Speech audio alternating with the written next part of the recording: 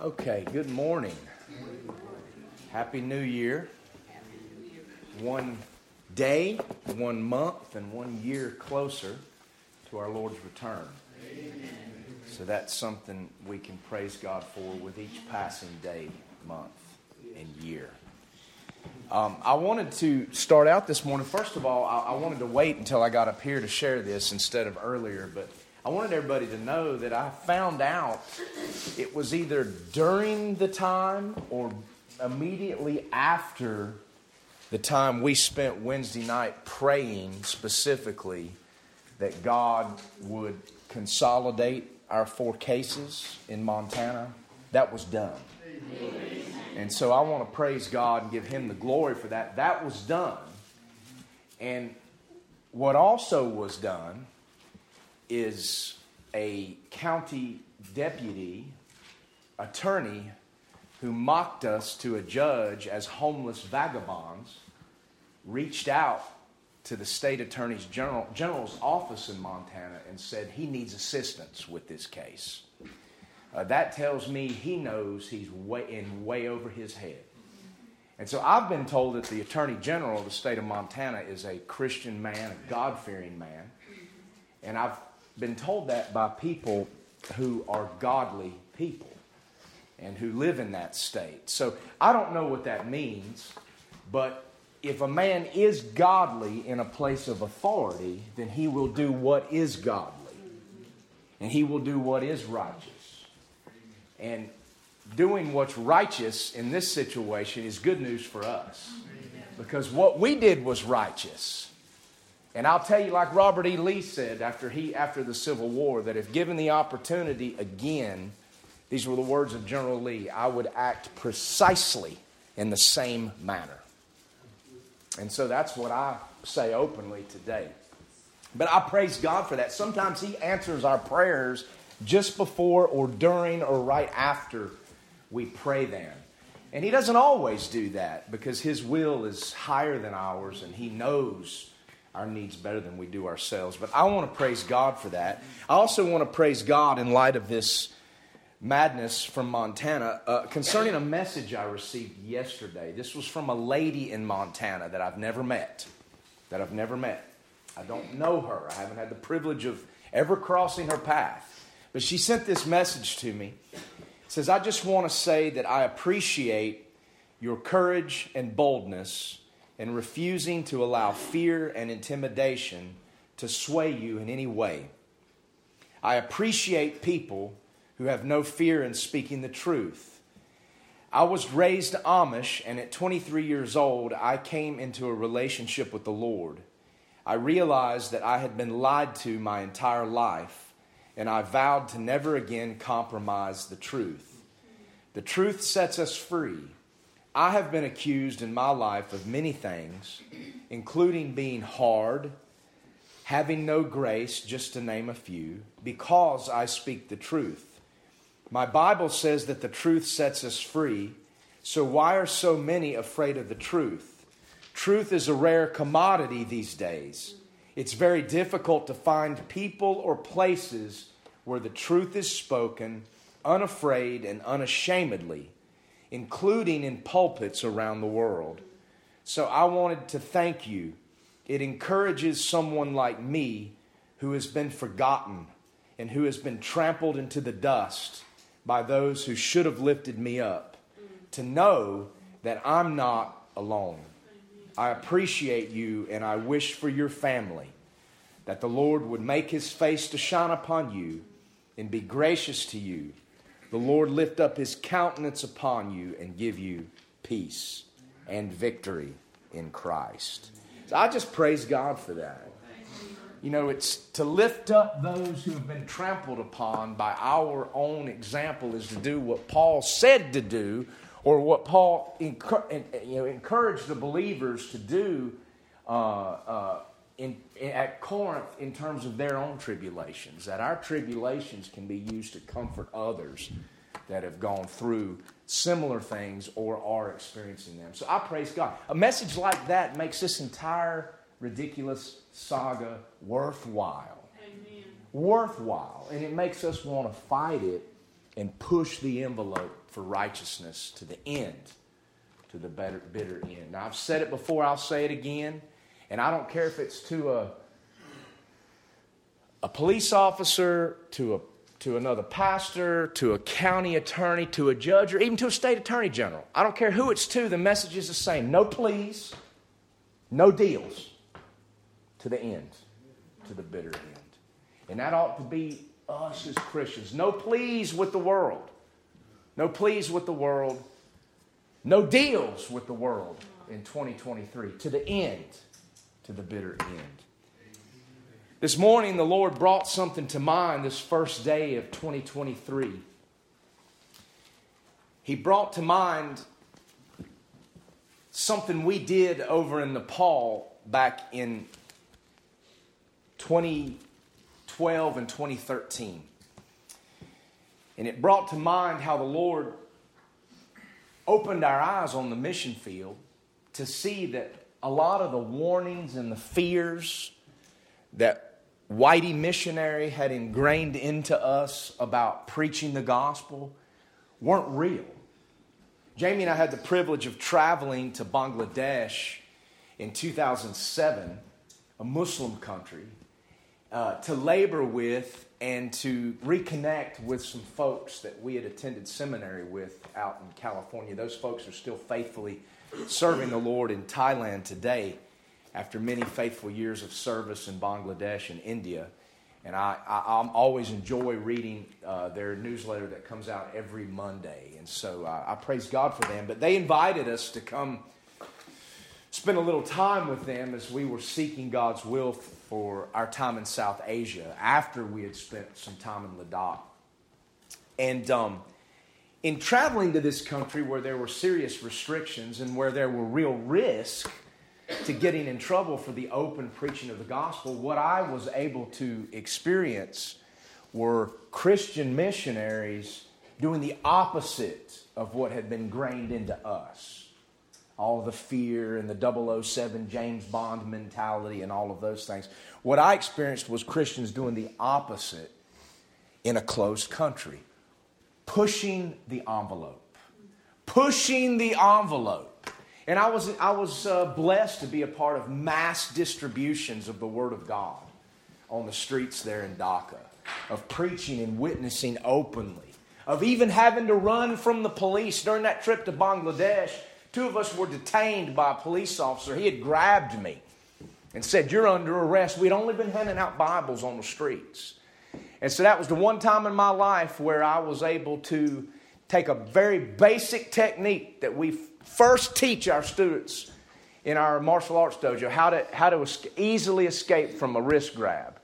I just escaped from his grab. And we took off down the road and into the woods and hopped into a van, got out of there before those corrupt, wicked cops came. And we continued. So I saw what it looked like to push the envelope in a country where you weren't supposed to be able to do that. And I saw many thousands of copies of scriptures. We went down to a book fair at Dhaka University where books were being sold during a festival that celebrates the language, the Bangla language, which was a big part of a civil war that took place back in the 70s there. And so we went down and used the occasion of a book fair to distribute Bibles in the Bangla language. And it was just an incredible thing that before I would have thought was dangerous and something I shouldn't be involved in. But the Lord used that to change my thinking about pushing the envelope for the gospel. Paul didn't exactly conduct himself as a missionary who was primarily concerned about his health and safety. In fact, Paul wasn't exactly a preacher that was trying to stay alive. And so that was kind of revolutionary for us to see and experience those examples and to be encouraged by them. And so we went back to Nepal after that journey and decided, you know what? We're not going to live in fear. We're not going to tiptoe around, occasionally giving a tract and always looking over our shoulder. We're going to push the envelope here in Nepal. And we're going to take what we saw from faithful missionaries in Bangladesh and we're going to duplicate it here. And that's where God began to put upon my heart the desire not just to distribute God's word, but to print it.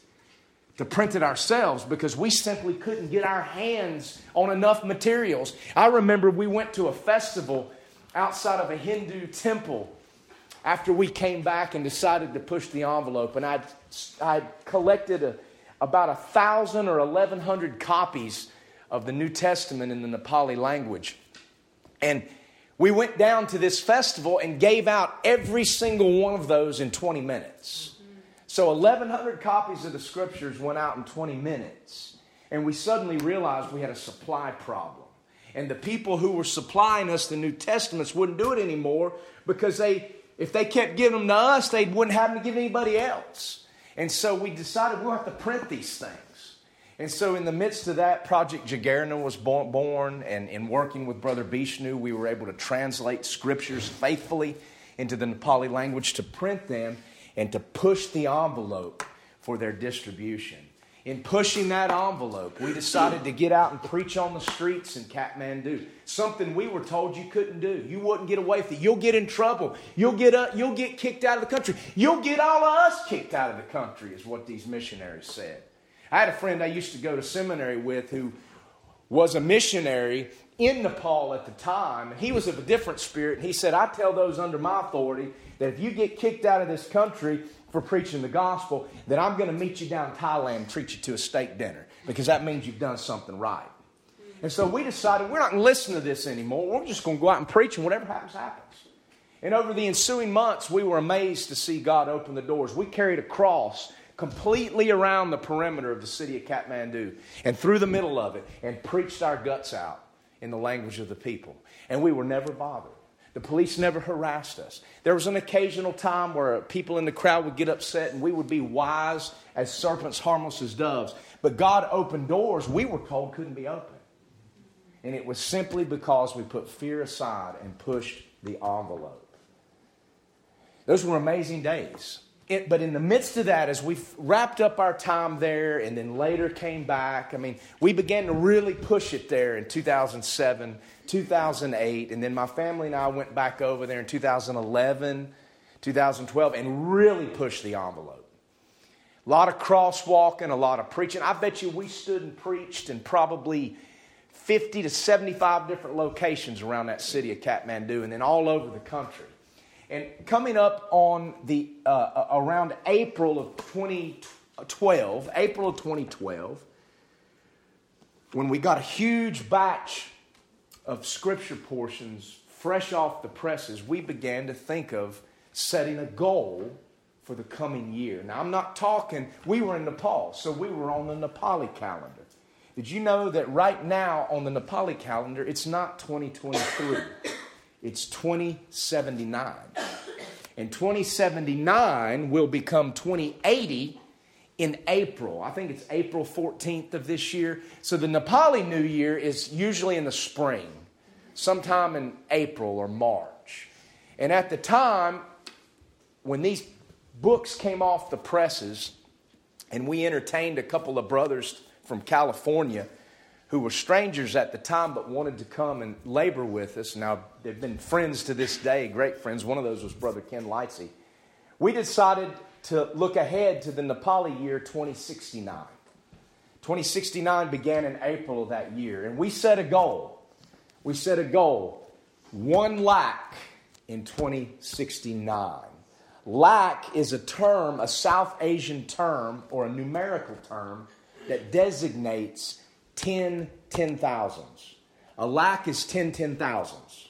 And that's how they conceive numbers. So in other words, a lakh is 100,000. Okay? So they deal in lakhs, 10 lakhs, 100 lakhs. And so it's a little different than ours. But a lakh is 100,000. And we decided that in 2069 on the Nepali calendar, we prayed and decided we're going to push the envelope.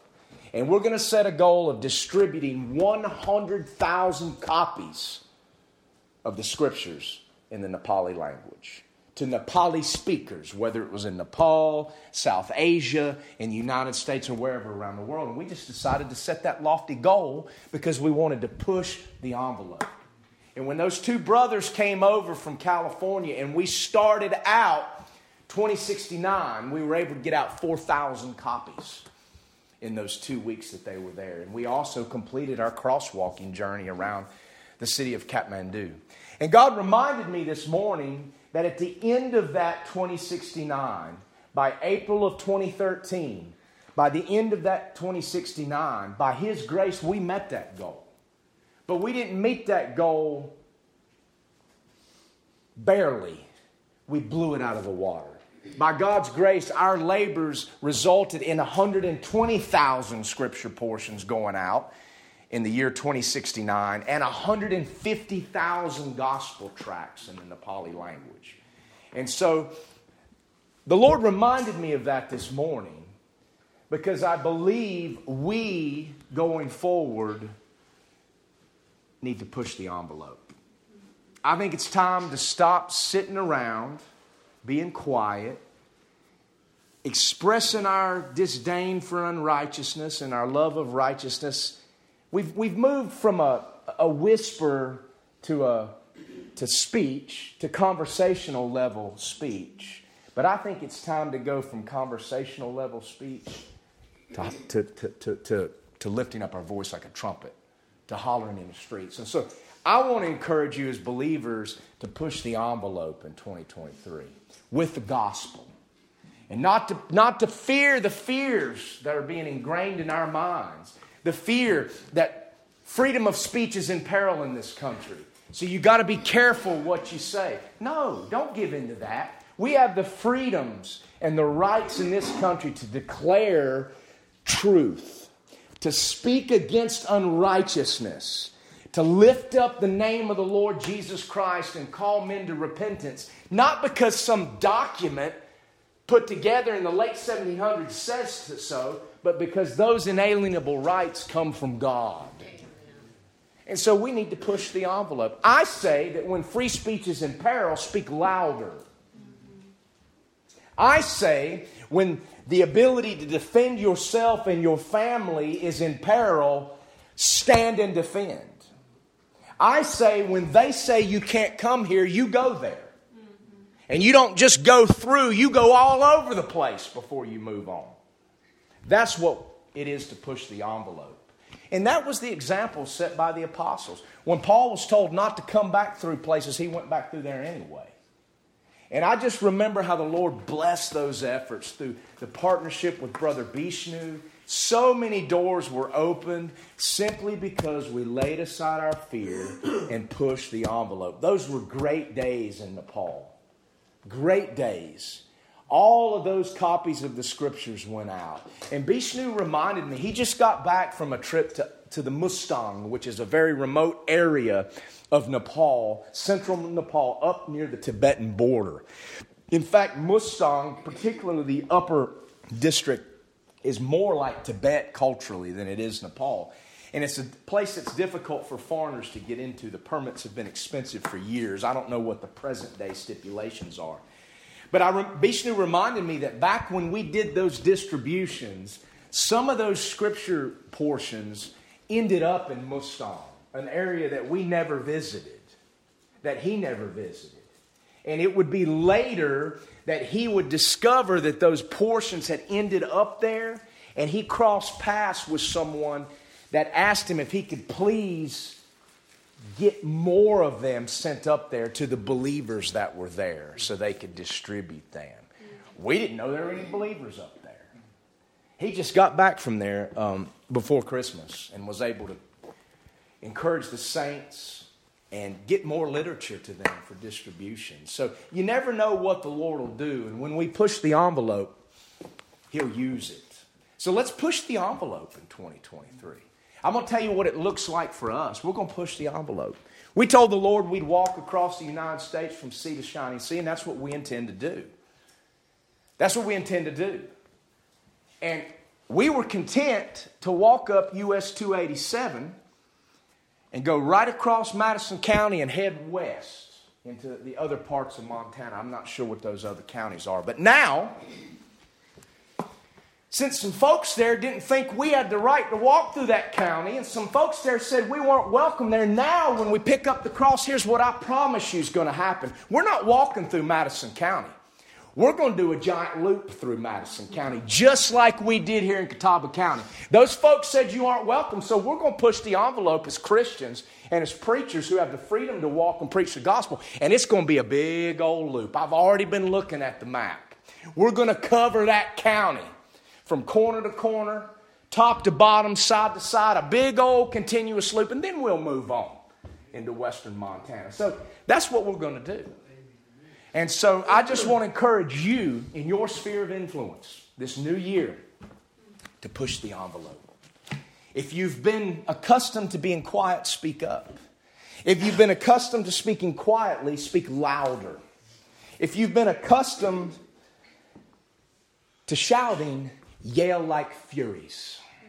I think that came from old Stonewall Jackson on the battlefield. When you see the color of their eyes, yell like furies. And so let's push the envelope. We did this in Nepal when we shouldn't have been able to do it, when we didn't even have laws on the books that protected us. And God blessed it. And He continues to bless it today through the work of brethren like Brother Bishnu, Brother Gulzar, Eric over there in Pakistan, and others who face real risk every day and continue to labor for the Lord God. We face threats and accusations and insults on social media. We might even face an arrest or a courtroom. But we have the law on our side. We have righteousness on our side. And we have the saints, praying saints on our side. So let's push the envelope. Push the envelope in 2023. That's my encouragement to you today. And if you will, I will. I promise you. I promise you. And you can hold me accountable for that. Let's open up to Revelation 22. We're just going to look at one verse this morning. Chapter 22, verse 17. Verses 16 and 17 go together. It's the very last invitation in the Bible. Before we looked at the very last exhortation in the Bible, verses 6 through 15 of this last chapter of the Bible. And last week we began looking at this last invitation. This last invitation is in two parts. Verse 16. We don't have a good word in English to describe it, but verse 16 describes for us what Spanish calls the invitador, the one who is inviting, the one who gives the invitation. Verse 16. That was our focus last Sunday, Christmas Day. Who is He? He is Jesus. He is the root and offspring of David. Not just David's son, but David's Lord. God in the flesh.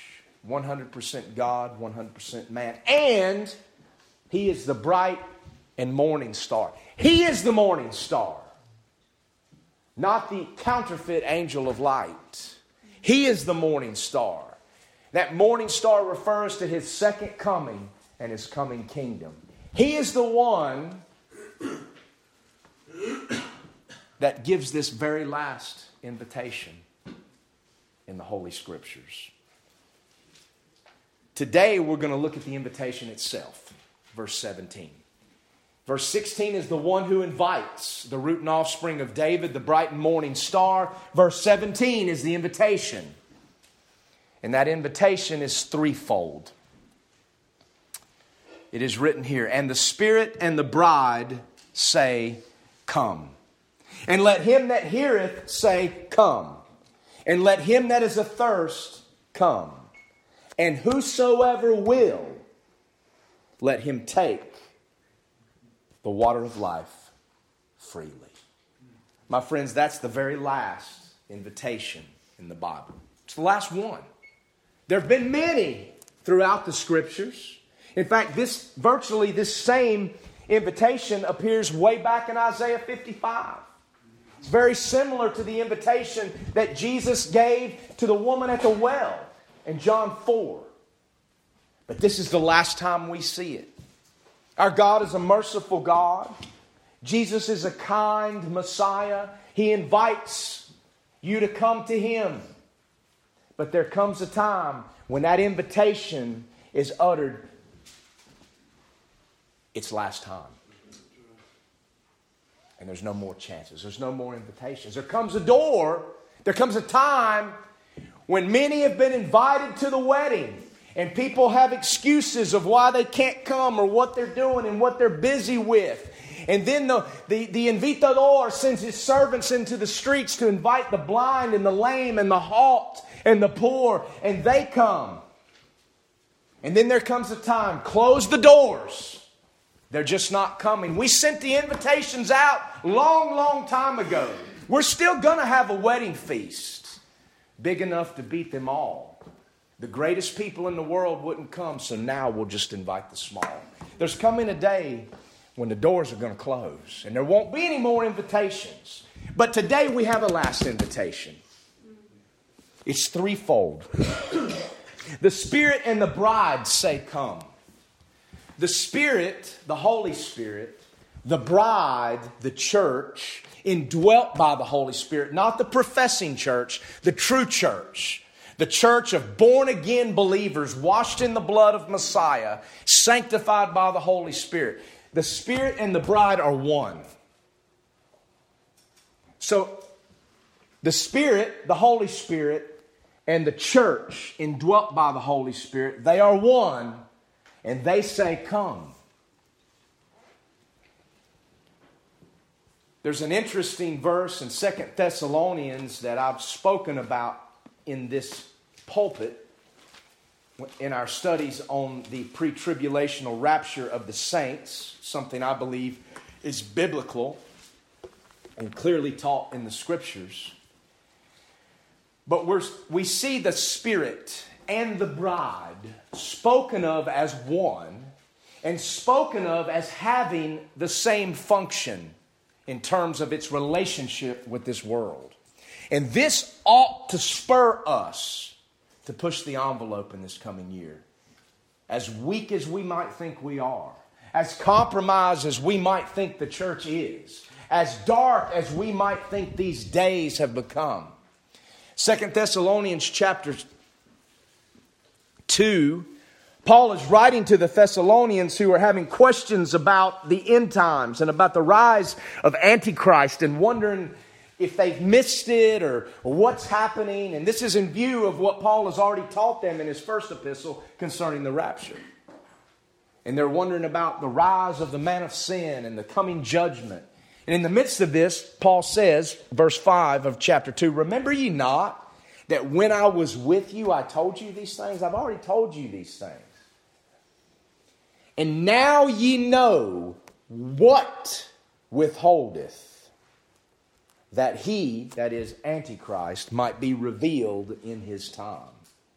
For the mystery of iniquity doth already work. Only he who now letteth will let until he be taken out of the way. So what we see here is a what that restrains evil. And we see a he that restrains or holds back evil. To let is a word that refers to restraining or withholding. And it's defined for you because we see the word withhold in verse 6. I love how the King James Bible's got a built-in dictionary. If you don't know what a word means, read the verse before or the verse after. It's often defined for you. But what we see here is a what, a neuter, noun, that withholds. And we see a he, a personal noun, a masculine noun that withholds. My friends, the what is the church. The he is the Holy Spirit that indwells the church. And until we be taken out of the way, we have a role. Our role is to restrain evil. Our presence keeps the man of sin from coming on the scene until Christ is ready for him to come on the scene. That's why Hitler didn't conquer the world. That's why Hitler was driven into a bunker and driven mad to conduct a counterattack when there was no way he could win whatsoever. That's why Pharaoh was driven to madness after all those plagues, and his own ministers are begging him to let these people who have destroyed the land of Egypt go, and he still wouldn't do it. Driven to madness because the Spirit restrains evil until the Lamb opens the seals. Remember, when the Lamb opens that book and opens the first seal, who is it that comes forth? the white horse rider, the imposter, the counterfeit Christ. He doesn't come until the Lamb lets him out. And God told Israel in the Old Testament that that Assyrian counterfeit was the rod of His anger for them turning their back on God and His Word.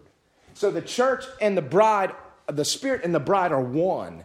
And right now, they have the same function: to convict the world of sin, righteousness, and judgment to come. And in doing so, to restrain evil. And it's the Spirit and the bride here who exist now to restrain evil. The very presence of the church in this country, even if the true remnant is small, is a restraint against evil. It's a restraint against evil. The very presence of the Holy Spirit through the indwelling of the saints in a nation is a restraint against evil. But it's this same Spirit and this same bride who say, "Here, come. Come. And let him that heareth say, come." So we've got two entities here making an invitation, inviting, come. The Spirit and the bride, which are one in this dispensation, in this church age, because the Spirit indwells the church. The church bears the fruit of the Spirit. And we also see those that hear say, come. Who are those that hear? Well, it's the very ones that John said, the very ones of whom it is spoken twice in this book are blessed if they read and hear and keep the words of this prophecy. So those that hear and read and keep the words of this prophecy say, come.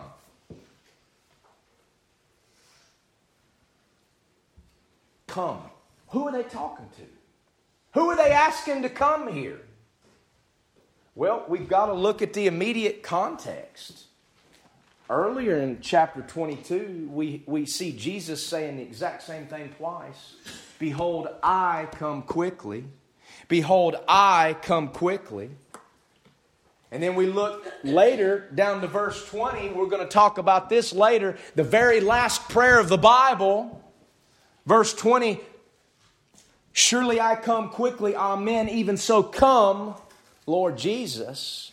So the Spirit and the bride aren't talking to the lost and saying, come to Jesus. He that heareth the words of this book aren't talking to the lost and inviting them to come to Jesus. They're talking to the Lamb. The Spirit and the bride, here at the very end, say, come. Come, Jesus. He said, I am coming quickly, and they say, come.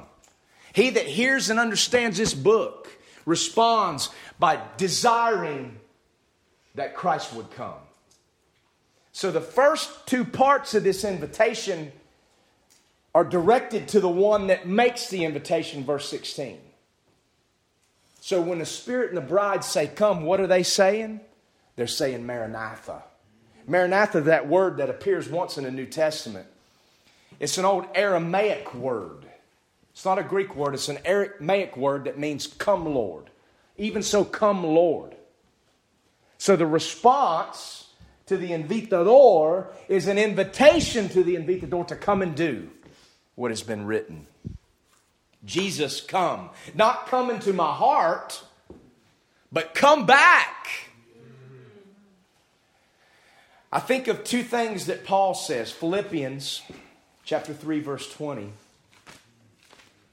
Is that really our heart cry? Is it our heart cry that the Lord would actually come back? Paul says here in Philippians chapter 3, verse 20. For our conversation, that is our lifestyle, our behavior, our daily thoughts and beliefs and actions, the way we conduct ourselves. It's not just talking about speech. Conversation is how you conduct yourself. It has a wider meaning. For our conversation is in heaven. Elsewhere he says to set our affections on things above. For our conversation is in heaven, from whence also we look for the Savior, the Lord Jesus Christ. That word there, I've spoken about it before in this verse, is a very strong verb. It means to look for something so that your attention is drawn away from other things. To look for something so heartily that you're unable to look for other things. So when we are to look for Jesus in a way that by default causes us to diminish looking at other things. So Paul says that we're to be looking for the Savior to come back. Looking for His appearance. So strongly that a lot of this stuff around us becomes minor.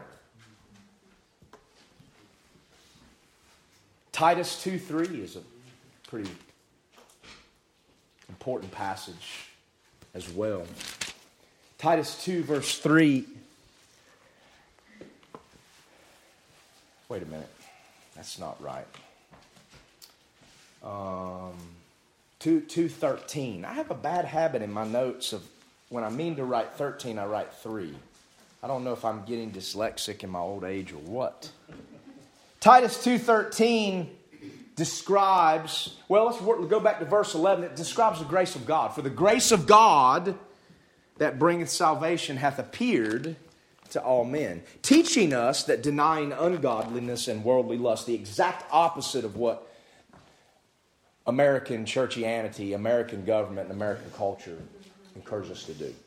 Denying ungodliness and worldly lust, we should live soberly, righteously, and godly in this present world. Doing what? Looking for. That same word from Philippians. Looking for that blessed hope. What is the blessed hope? And the glorious appearing of the great God and our Savior, Jesus Christ. On my Facebook page, a lot of people have little cliches up there describing who they are. Mine says simply that we are heralds of the book, the blood, and the blessed hope. The blessed hope. The blessed hope is that Christ would come. That He would come back and redeem us from this present evil world. That He would come from His church, for His church. That He would come and effect the consummation and the end of all things, that is, as it is written here in this last book of the Bible. You know, it's interesting that this same word here in Titus 2:13, looking for, is also used in Luke chapter 2 to describe what Simeon was doing in the temple. There in English, it's translated waiting for. Simeon was waiting for the Messiah to come. He was in the temple every day looking. So in Simeon's mind, he couldn't wait for the Messiah to come. That's how we're supposed to be about our Messiah's second coming. It says in Luke 2:38 that Anna the prophetess would testify to them that, quote, looked for redemption. That same word again. Looked for redemption in Jerusalem. And it was to them, those looking for the coming of Messiah, that an understanding of the Word came. Friends, you won't understand the book of Revelation unless you're looking for the Messiah to come. I remember back in all of those days when God was beginning to teach us about pushing the envelope in Nepal, and we were beginning to put together a team to translate and to print and working through a lot of things. There was a man that I started working with, a believer, and it was because of that relationship that I met Brother Bishnu. I went to meet with him in his office, and he had a young man working for him typing. And I walked by an office, another room, a doorway into another room on my way to that office with this bigwig believer. And I saw a young man sitting at the computer, and we made eye contact. And then later, as I was leaving, he spoke to me, and I spoke to him, and we discovered that he was pretty good at speaking English. That was Brother Bishnu. But anyway, this bigwig that I began to work with, he said something one day that gave me immediate pause. And it gave me a reason to start questioning whether this is the one I should be working with. Something ain't right. And it was just a simple thing, he said. I remember we met for lunch, and he was flustered and frustrated. And I just said, hey, man, relax. Maybe Jesus will come back today and rescue us from this present world. You know what his response was? His response was, no, he can't do that. I don't want him to come back yet. I got too much work to do yet. Immediately, checking my spirit, stopped me dead in my tracks. That statement stopped me as dead in my tracks as that John Derringer did the old BT out there in Montana. When he came running around that car, threatened my life, reached for something, the car came running around that car toward me and my son. That old Derringer stopped him dead in his tracks. That comment spiritually there in Kathmandu years ago stopped me dead in my tracks. I'm like, wait a minute.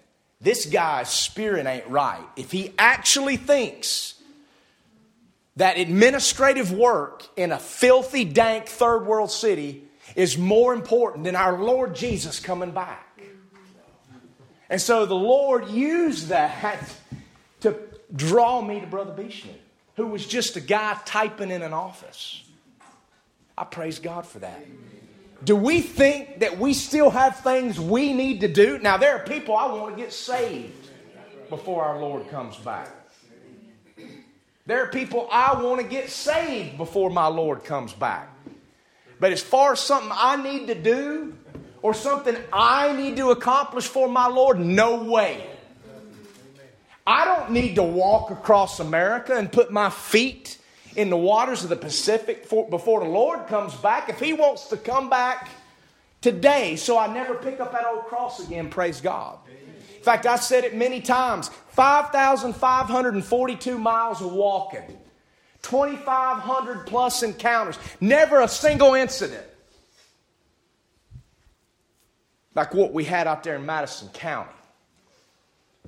And yet I was able to tell people many times, you know, if the Lord comes back today and I just drop this old cross in the road and it lays here, I'm okay with that. I'm okay for that trumpet to sound and for me to drop that cross. Now, I don't know if my clothes would be all folded up in a pile nicely like Jesus's were at His resurrection, but it was desirable.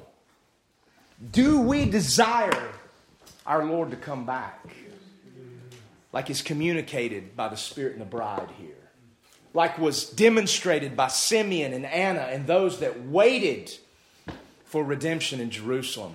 Like is described by Paul to the Philippians and to Titus. Are we looking for that blessed hope? What does that look like? We'll push the envelope if we're looking for that blessed hope. It doesn't matter what we accomplish in 2023. What matters is we should desire our Lord to come. We shouldn't even be looking for this country to be fixed. This country can't be fixed. The only road to repair is for what we have to become crashing down and for something to be built on its ashes. But we ought not to even be consumed about that. We want to see righteousness. We pray for it. We should labor for it. That's what it is to occupy until our Lord comes. But we should be looking for that blessed hope. We should be saying, like the Spirit and the bride say, come, Lord Jesus. Those that read and understand this book, if anything you've gleaned from this study that's almost 10 years old, if there's one thing I want you to glean is that when we're done, you're like this person here. Let him that heareth say, come. Looking for Jesus Christ to come. So the first two parts of this invitation really are directed back at Jesus, the one giving the invitation. The Spirit and the bride, the Lamb has said, surely I come quickly. The Spirit and the bride are saying, come. And the proof is that imperative there is in the singular. It's not directed to whosoever will, because the come is singular in the original language. Him that heareth say, come. It's singular. Him that hears and understands this book ought to come away with it, hoping and calling Christ to come and do what He says He's going to do. Do we ask God to do and fulfill His word? When God gives us Scripture and we think that He's speaking directly to our situation? Do we ask Him to fulfill His word? Do we hold Him to His word? Well, we can. We can and we should. And that's what the Spirit and the bride are doing here. That's what he that hears this book is doing here. But then we get to the third part of this invitation. And let him that is athirst come. So the Spirit and the bride are saying to the one who says he's coming quickly, come. He that hears these things is saying to the one who says he is coming quickly to come. But now, what we see, to him that is thirsty, we see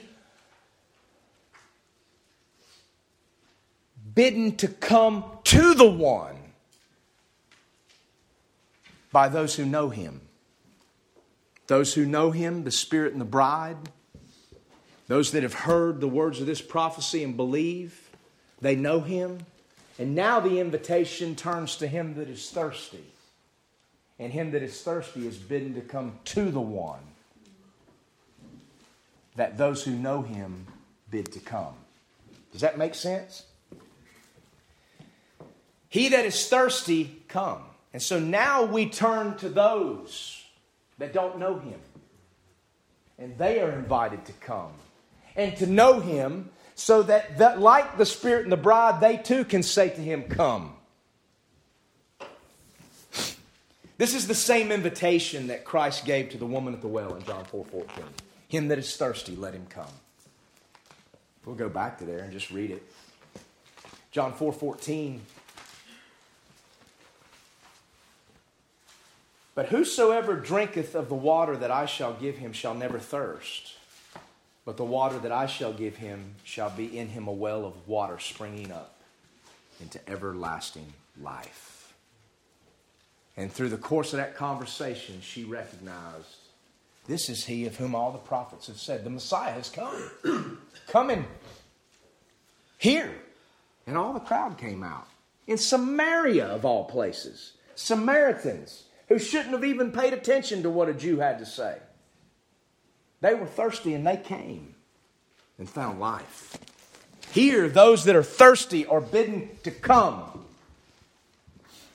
The Spirit and the bride, those that hear this book, invite the Lamb to come and do what he says he's going to do. And then he that is thirsty is invited to come to the Lamb who is coming again quickly. Come on. If you're thirsty, come on. Come on while there is yet time. Come to him before he comes for you. And I don't mean that in a positive sense. He's coming for his church. Amen. Praise God. But for those who won't come to him now, he's coming for you in judgment. I'm reminded of what Jesus said in Luke 20 when he described himself. When it is described of him as being the chief cornerstone. The stone that was rejected by the builders is now the chief cornerstone. And what does it say there? It says that, I don't like paraphrasing. I'm going to just turn there. Luke 20:18.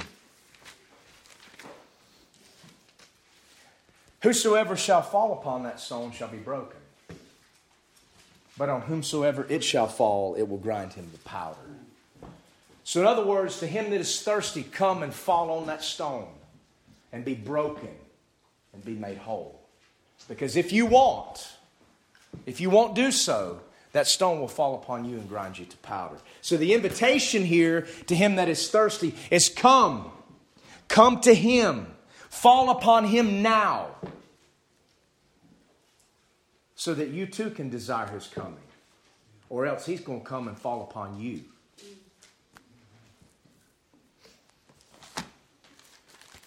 Who is addressed? Well, he that is thirsty. Jesus said in the Beatitude, blessed are those that hunger and thirst after righteousness, for they shall be filled.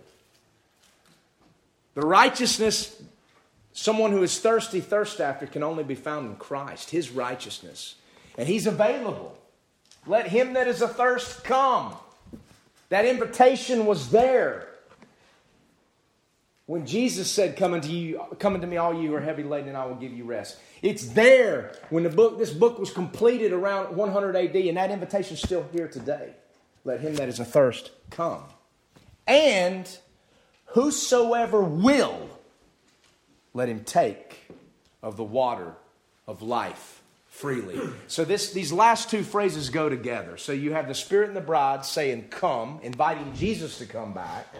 You have he that hears inviting Jesus to come back. And then the construction in the grammar changes. And now you have he that is thirsty being invited to come to Jesus. And you have whoever wills. Not just he that is thirsty, but whosoever will, let him come and take of this water of life freely. Who is invited to come to Christ? The Spirit and the bride. Those that hear and believe this book invite Christ to come. But who is invited to come to Christ? Whosoever will. Those words are a mouthful. Those words ought to straighten out a lot of man-made theology. Whosoever will. For God so loved the world that He gave His only begotten Son, that whosoever believeth in Him should not perish, but have everlasting life. The water of life is free, and it's available to whosoever will. But it's not automatic. It was available. It's been available for a long time. It's available right now in 2023, but it's not automatic. Whosoever will. Now that word will here in Revelation 22:17 is the exact same word that appears in Philippians 2:13. Well, what does Philippians 2:13 say?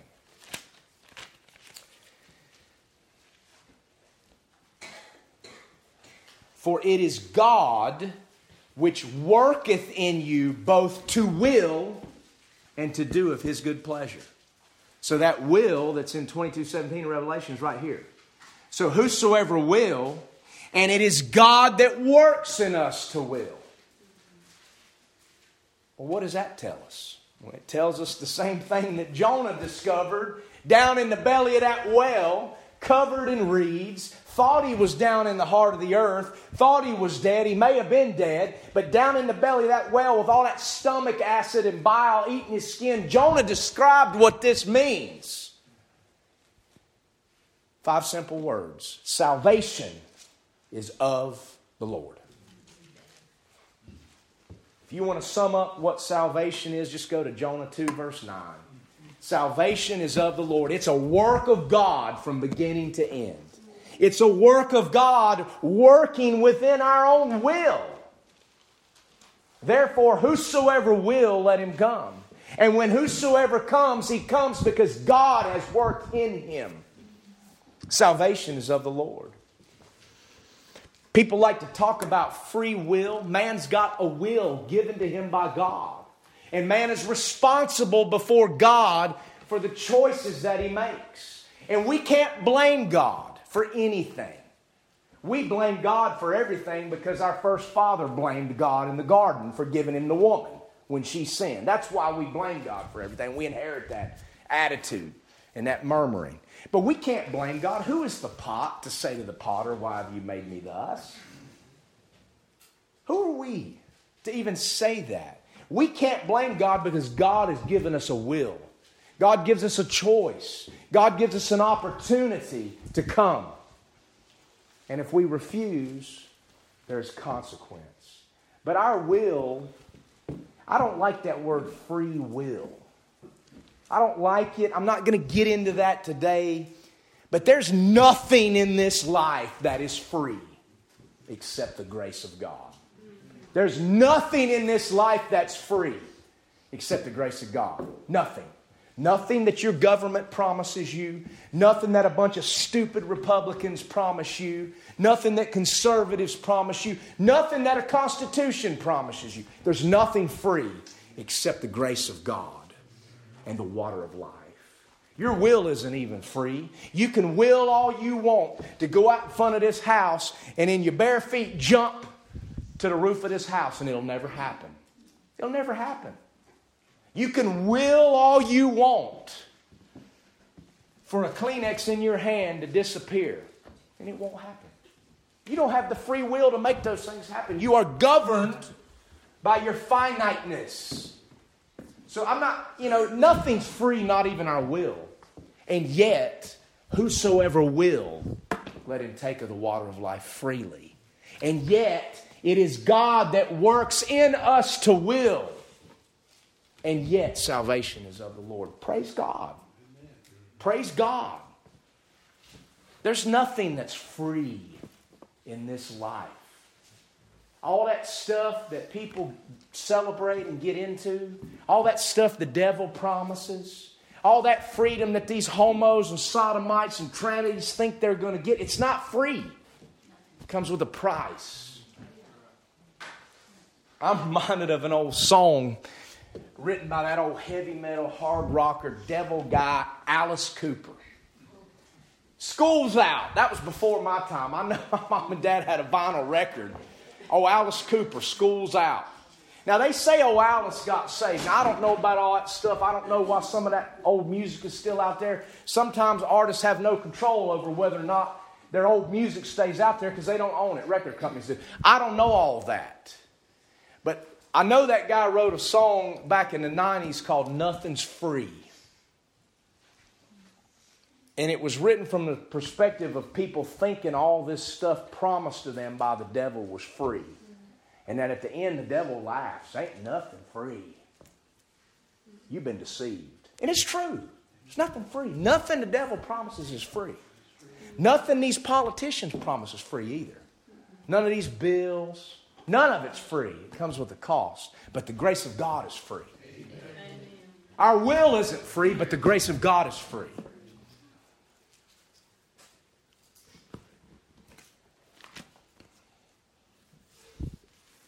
Whosoever will, let him take the water of life freely. There it is. That's the last invitation. That's the last time it's said in the Holy Scriptures. Will we take it seriously? Not for just ourselves. Maybe we've drunk of that water freely. But will we take it seriously enough that we'll go out in this coming year and we will push the envelope and bid others to come and take it freely? Isaiah 55. The New Testament, the Old Testament, it's one. There is no God of the Old Testament versus the God of the New Testament. It's all one. And the same invitation is right there, smack dab in the middle of the Old Testament. Isaiah 55:1. Ho! Everyone that thirsteth, come ye to the waters. And he that hath no money, come ye buy and eat. Come buy wine and milk without money and without price. Free. Come and drink. The grace of God is free if you will receive it. If you will come to drink of it, you can have something that truly is free.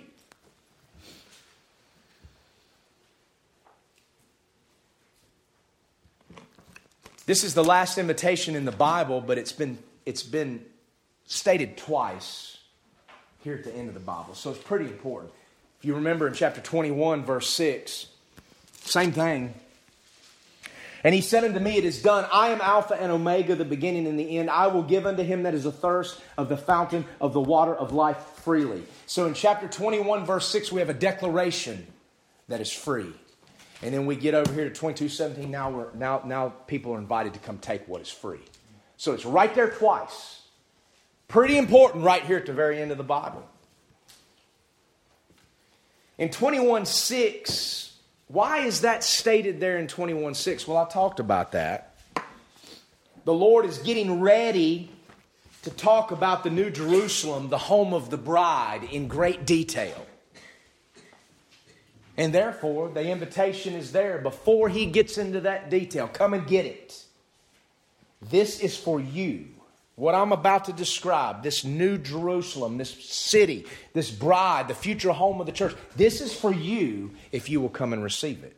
That's why the invitation is there in chapter 21, verse 6. Why is it again here? Well, it's here because he is coming quickly. Come now before it's too late.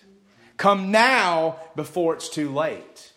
Remember back in verse 11 of the last exhortation of the Bible, he that is unjust, let him be unjust still. He which is filthy, let him be filthy still. He that is righteous, let him be righteous still. And he that is holy, let him be holy still. Remember that? There's coming a time when there's no more chances, no more opportunity, no more invitation. You missed it. The doors are closed. The wedding feast is shut. Just like the ark in Noah's day, God shut that door.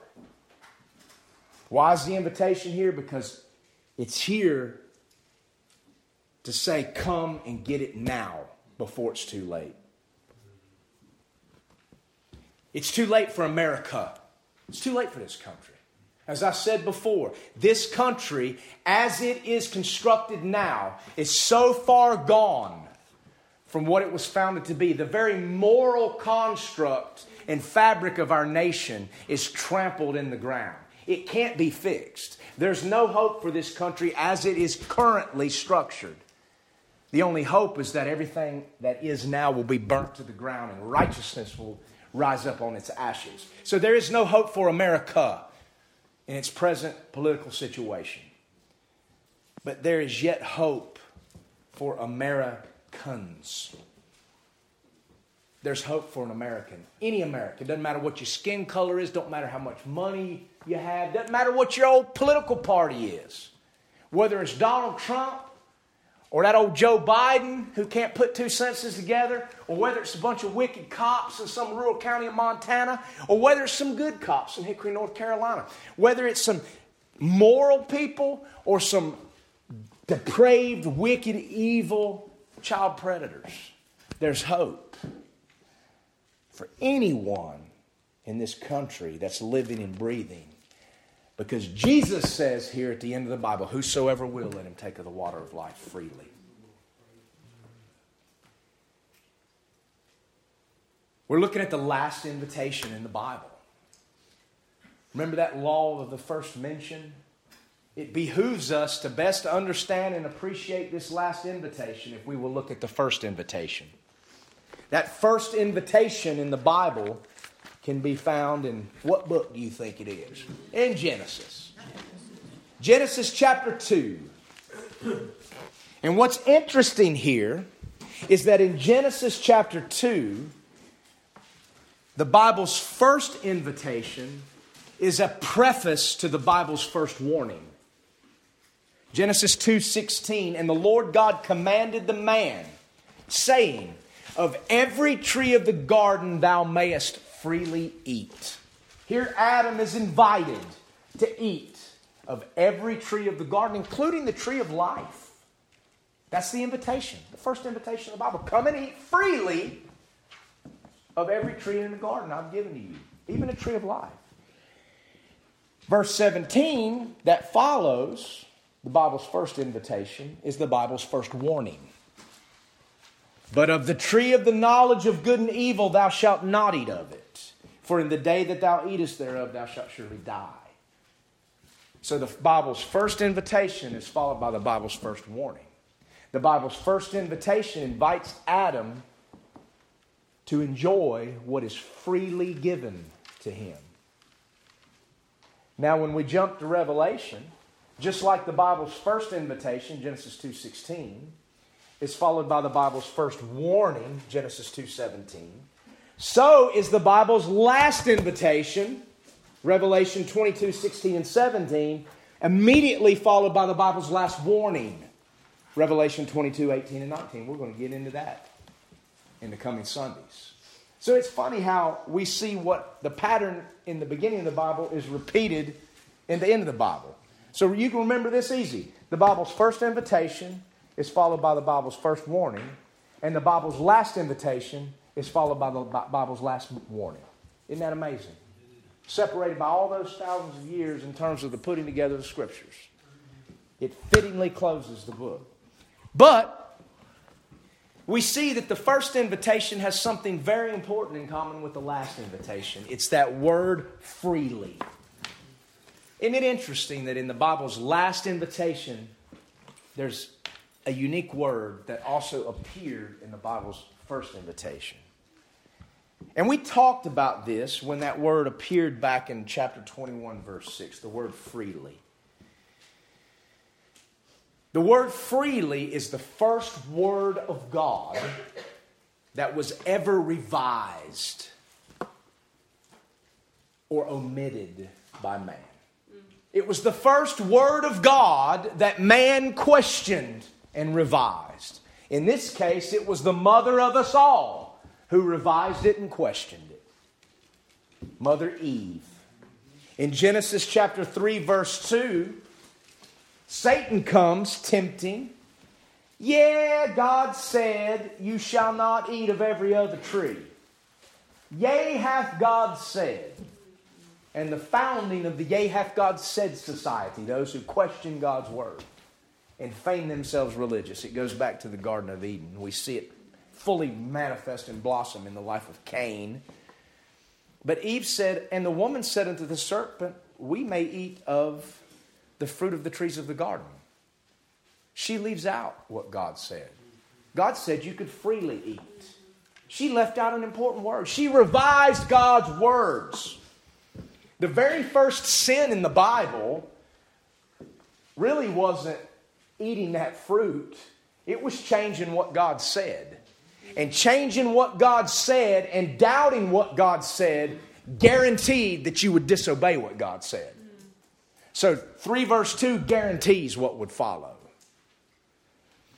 But that's the first word that was ever revised or messed with by man.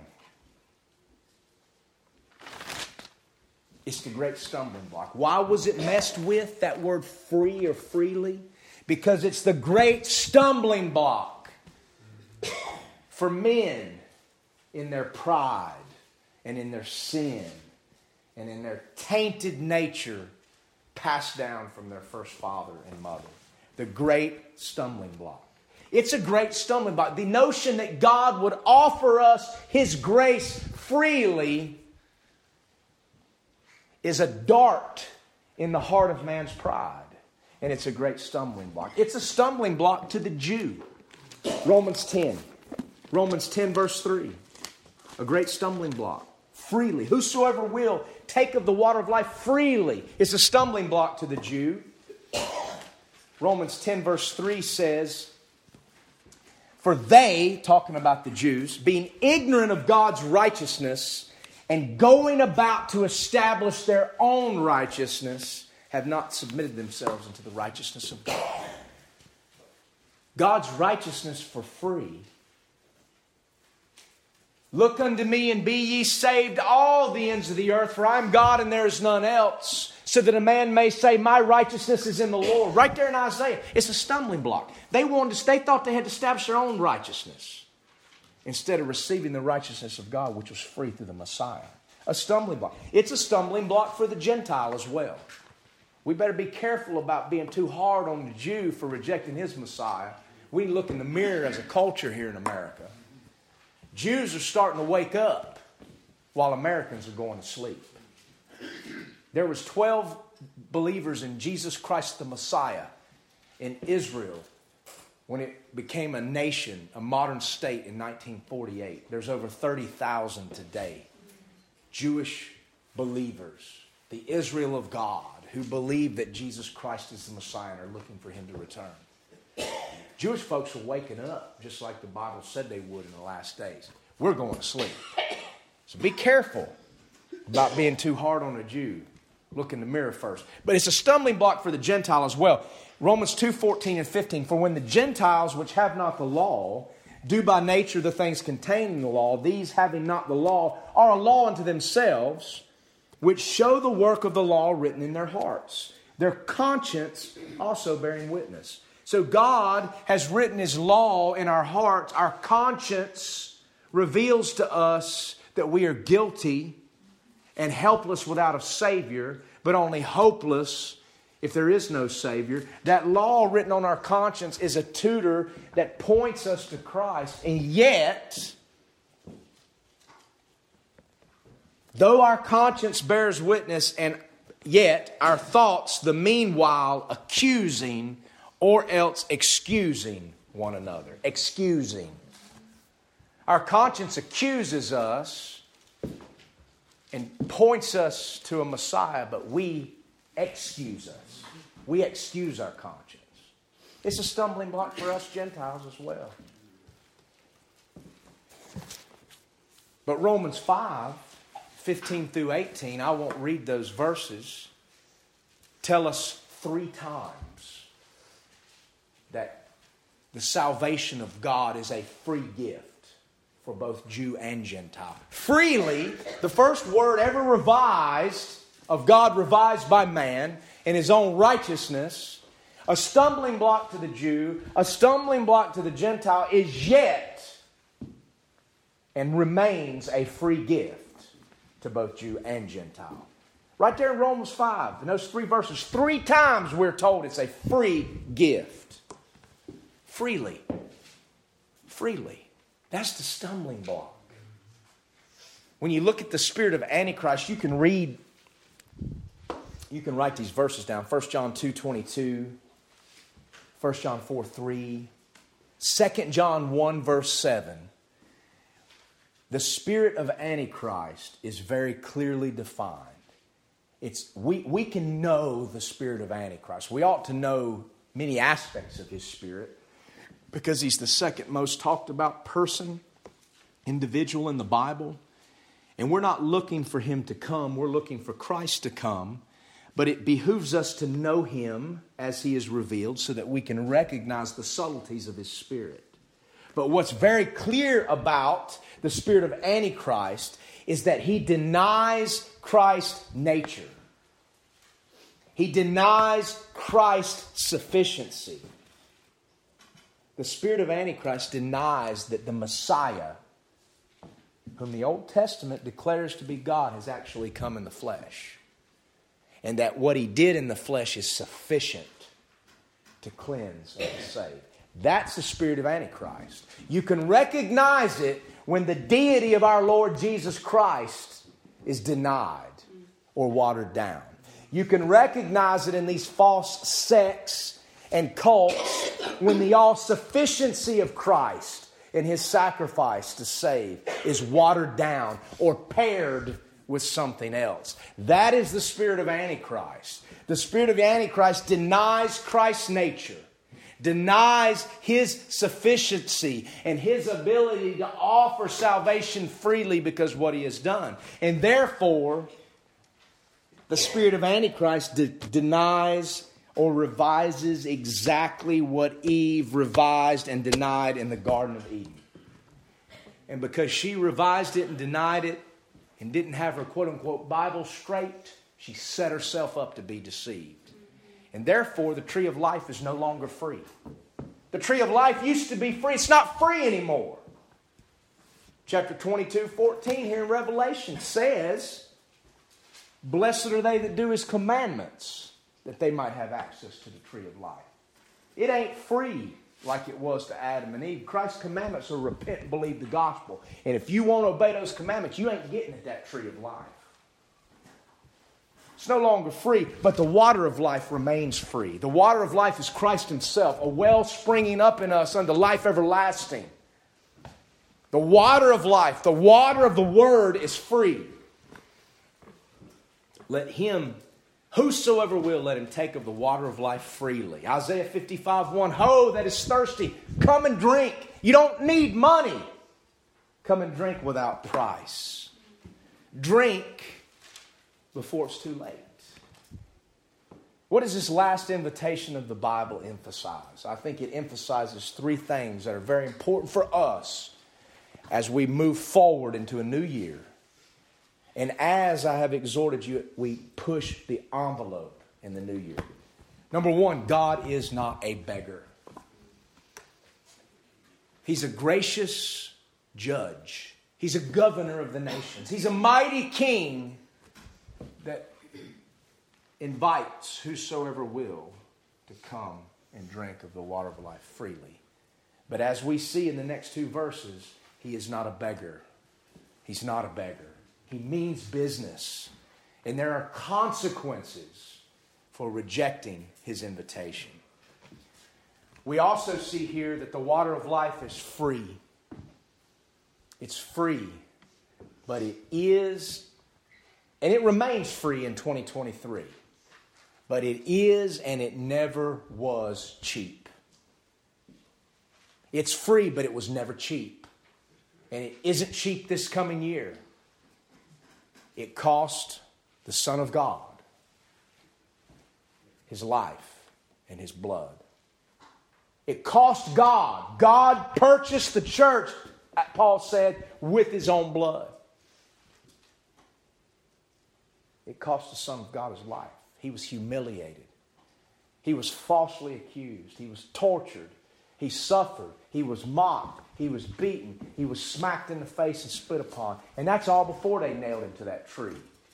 When the Bible said, "Cursed is he that hangeth upon a tree." Nailed Him to that tree and hung Him up there, exposed for all to see. Walking by, wagging the head, shaking the fist, laughing. Not knowing that what was transpiring was for their salvation. It's free, but it is not and never was cheap. And then lastly, it's available in 2023. That water of life is free and it's available, but it is and never was automatic. There's a false spirit of Antichrist in American churchianity that thinks because Jesus died for our sins, that everybody is automatically forgiven and everybody can just do whatever they want because Jesus died for my sins. I've had people on the streets mock and express joy and gladness over fornicating, over homosex, over pornography, over slaughtering their babies because Jesus died for my sins. It doesn't matter. God forgave my sin. It's not automatic. If you want that water of life, you got to come and drink it. You got to come and drink it. It's available, but it's not automatic. And when you crucify afresh the Son of God and put Him to an open shame like that, there ain't no forgiveness for you. There ain't no forgiveness. But today is a day of salvation. Day of great judgment is coming to this country. You know, we may not even have to worry about some little old stupid circus saga out there in Montana in the courtroom. We may not have to worry about it because there's probably as great a chance that some horrible disaster is going to rock this nation to the core before this thing even sees the light of a courtroom. Because this nation has crucified afresh the Son of God and put Him to an open shame. And judgment's coming. Judgment's coming. And what ought to be our response to that? Fear? No. No fear. Our response needs to be pushing the envelope. Christ, come. Whosoever is thirsty and whosoever will, come. Come before it's too late. Just like old Noah, that preacher of righteousness. Preached 120 years. Come on, get in the ark before it's too late. Nobody listened. And when he got in the ark with his family, God shut the door. It's too late. They were banging on that door when the waters rose. It's too late. There's coming a day when it's too late. So come and drink of the water of life freely. Some of you young folks in here, maybe you're worried because you're too embarrassed to make a public confession of Christ. Or you just don't know what to say. You need to come drink of the water of life freely while it's available. And remember this, Jesus said, if you won't confess me before men, I won't confess you before my Father. Guys, I used to be scared to death to stand up and talk in front of people. Look at me today. I don't even think about that. I'm telling you, those fears aren't any more real than the fears we used to be told by Whitey Missionary in Nepal. You can't go out here and preach on the street. You're going to get kicked out of the country. There's no reality to it. So come and drink of that water before it's too late. Come and drink. Come and drink so you can have all of these great promises promised to the churches here in this last book of the Bible. And come and drink before these things begin to come to pass. It's free. Last invitation of the Bible. Nothing free but the grace of God. And that grace is manifest in the water of life, the Lord Jesus Christ, His death, burial, His resurrection, His ascension, and His soon return. Lord Jesus, let the Spirit and the bride say, come, Maranatha. Amen. Next week we're going to look at the last warning. I may not be next week. I don't know. I need to talk to elders. But we're going to look at the last warning of the Bible. Verse 18, it's a twofold warning. So we got to take verse 18 on its own, and then verse 19 on its own. Beware. Better not add to God's word. And beware, you better not take away from it. And there's been a lot of that done, not only throughout history, but in churches today. A lot of it. Last invitation followed by last warning, just like the first invitation followed by first warning. I marvel at how it all comes together. One book, the written word, the visual, the written manifestation of the living word. Let's pray. Father, we thank you for your word. We thank you that you're not a beggar, that you're a gentleman. And Lord, that you offer us salvation from this present evil world and from our sins freely. And that even in our whosoever will, you are at work. You work in our will. And when you do so, we can come to you and find grace and mercy. We can find salvation. We can say like old Jonah, salvation is of the Lord. And it's free. Free but not cheap. Available but not automatic. Help us to remember that today. Help us to desire, Lord Jesus, that you would come. And help us to desire that he who is thirsty and whosoever will would continue to come before it's too late. Lord, in this coming year, I ask that you would help us to be bold, to be courageous, Lord. There's no such thing as meekness in the Bible that isn't paired with courage. That simpy false meekness that the world talks about, that's Antichrist. Because you never see meekness in the Bible that's not paired with courage. Give us meekness and courage, Lord, to push the envelope, not to fear men, and to do what's right because you say it's right. Not because a nation or governing authorities in a nation that has turned its back upon God says one way or another. Bless the food we're about to eat. And Lord, we just rejoice knowing that we are one step closer to your coming for your church. Lord, help us to look for that, to look for you, to look for that blessed hope. And in so doing, to occupy faithfully until you come. Pushing that old envelope, Lord. I thank you for all those scripture portions that went out years ago there in Nepal. How you honored that. And how you're still using it, and you're still using Brother Bishnu, Lord. I just marvel at your divine hand of providence. And Lord, I look forward to what that hand is going to do in this coming year. Lord, when we can again take another step on that long walk across America, when the brethren here can again come alongside us and pray for us, and when we can go out and share the gospel on the streets here and in our everyday activities, and maybe in some foreign nation, maybe we can all go see Brother Bishnu and labor with him, or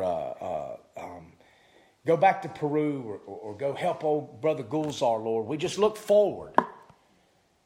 Because when we trust in you, we can be sober and yet excited about the future because we know the end of all things.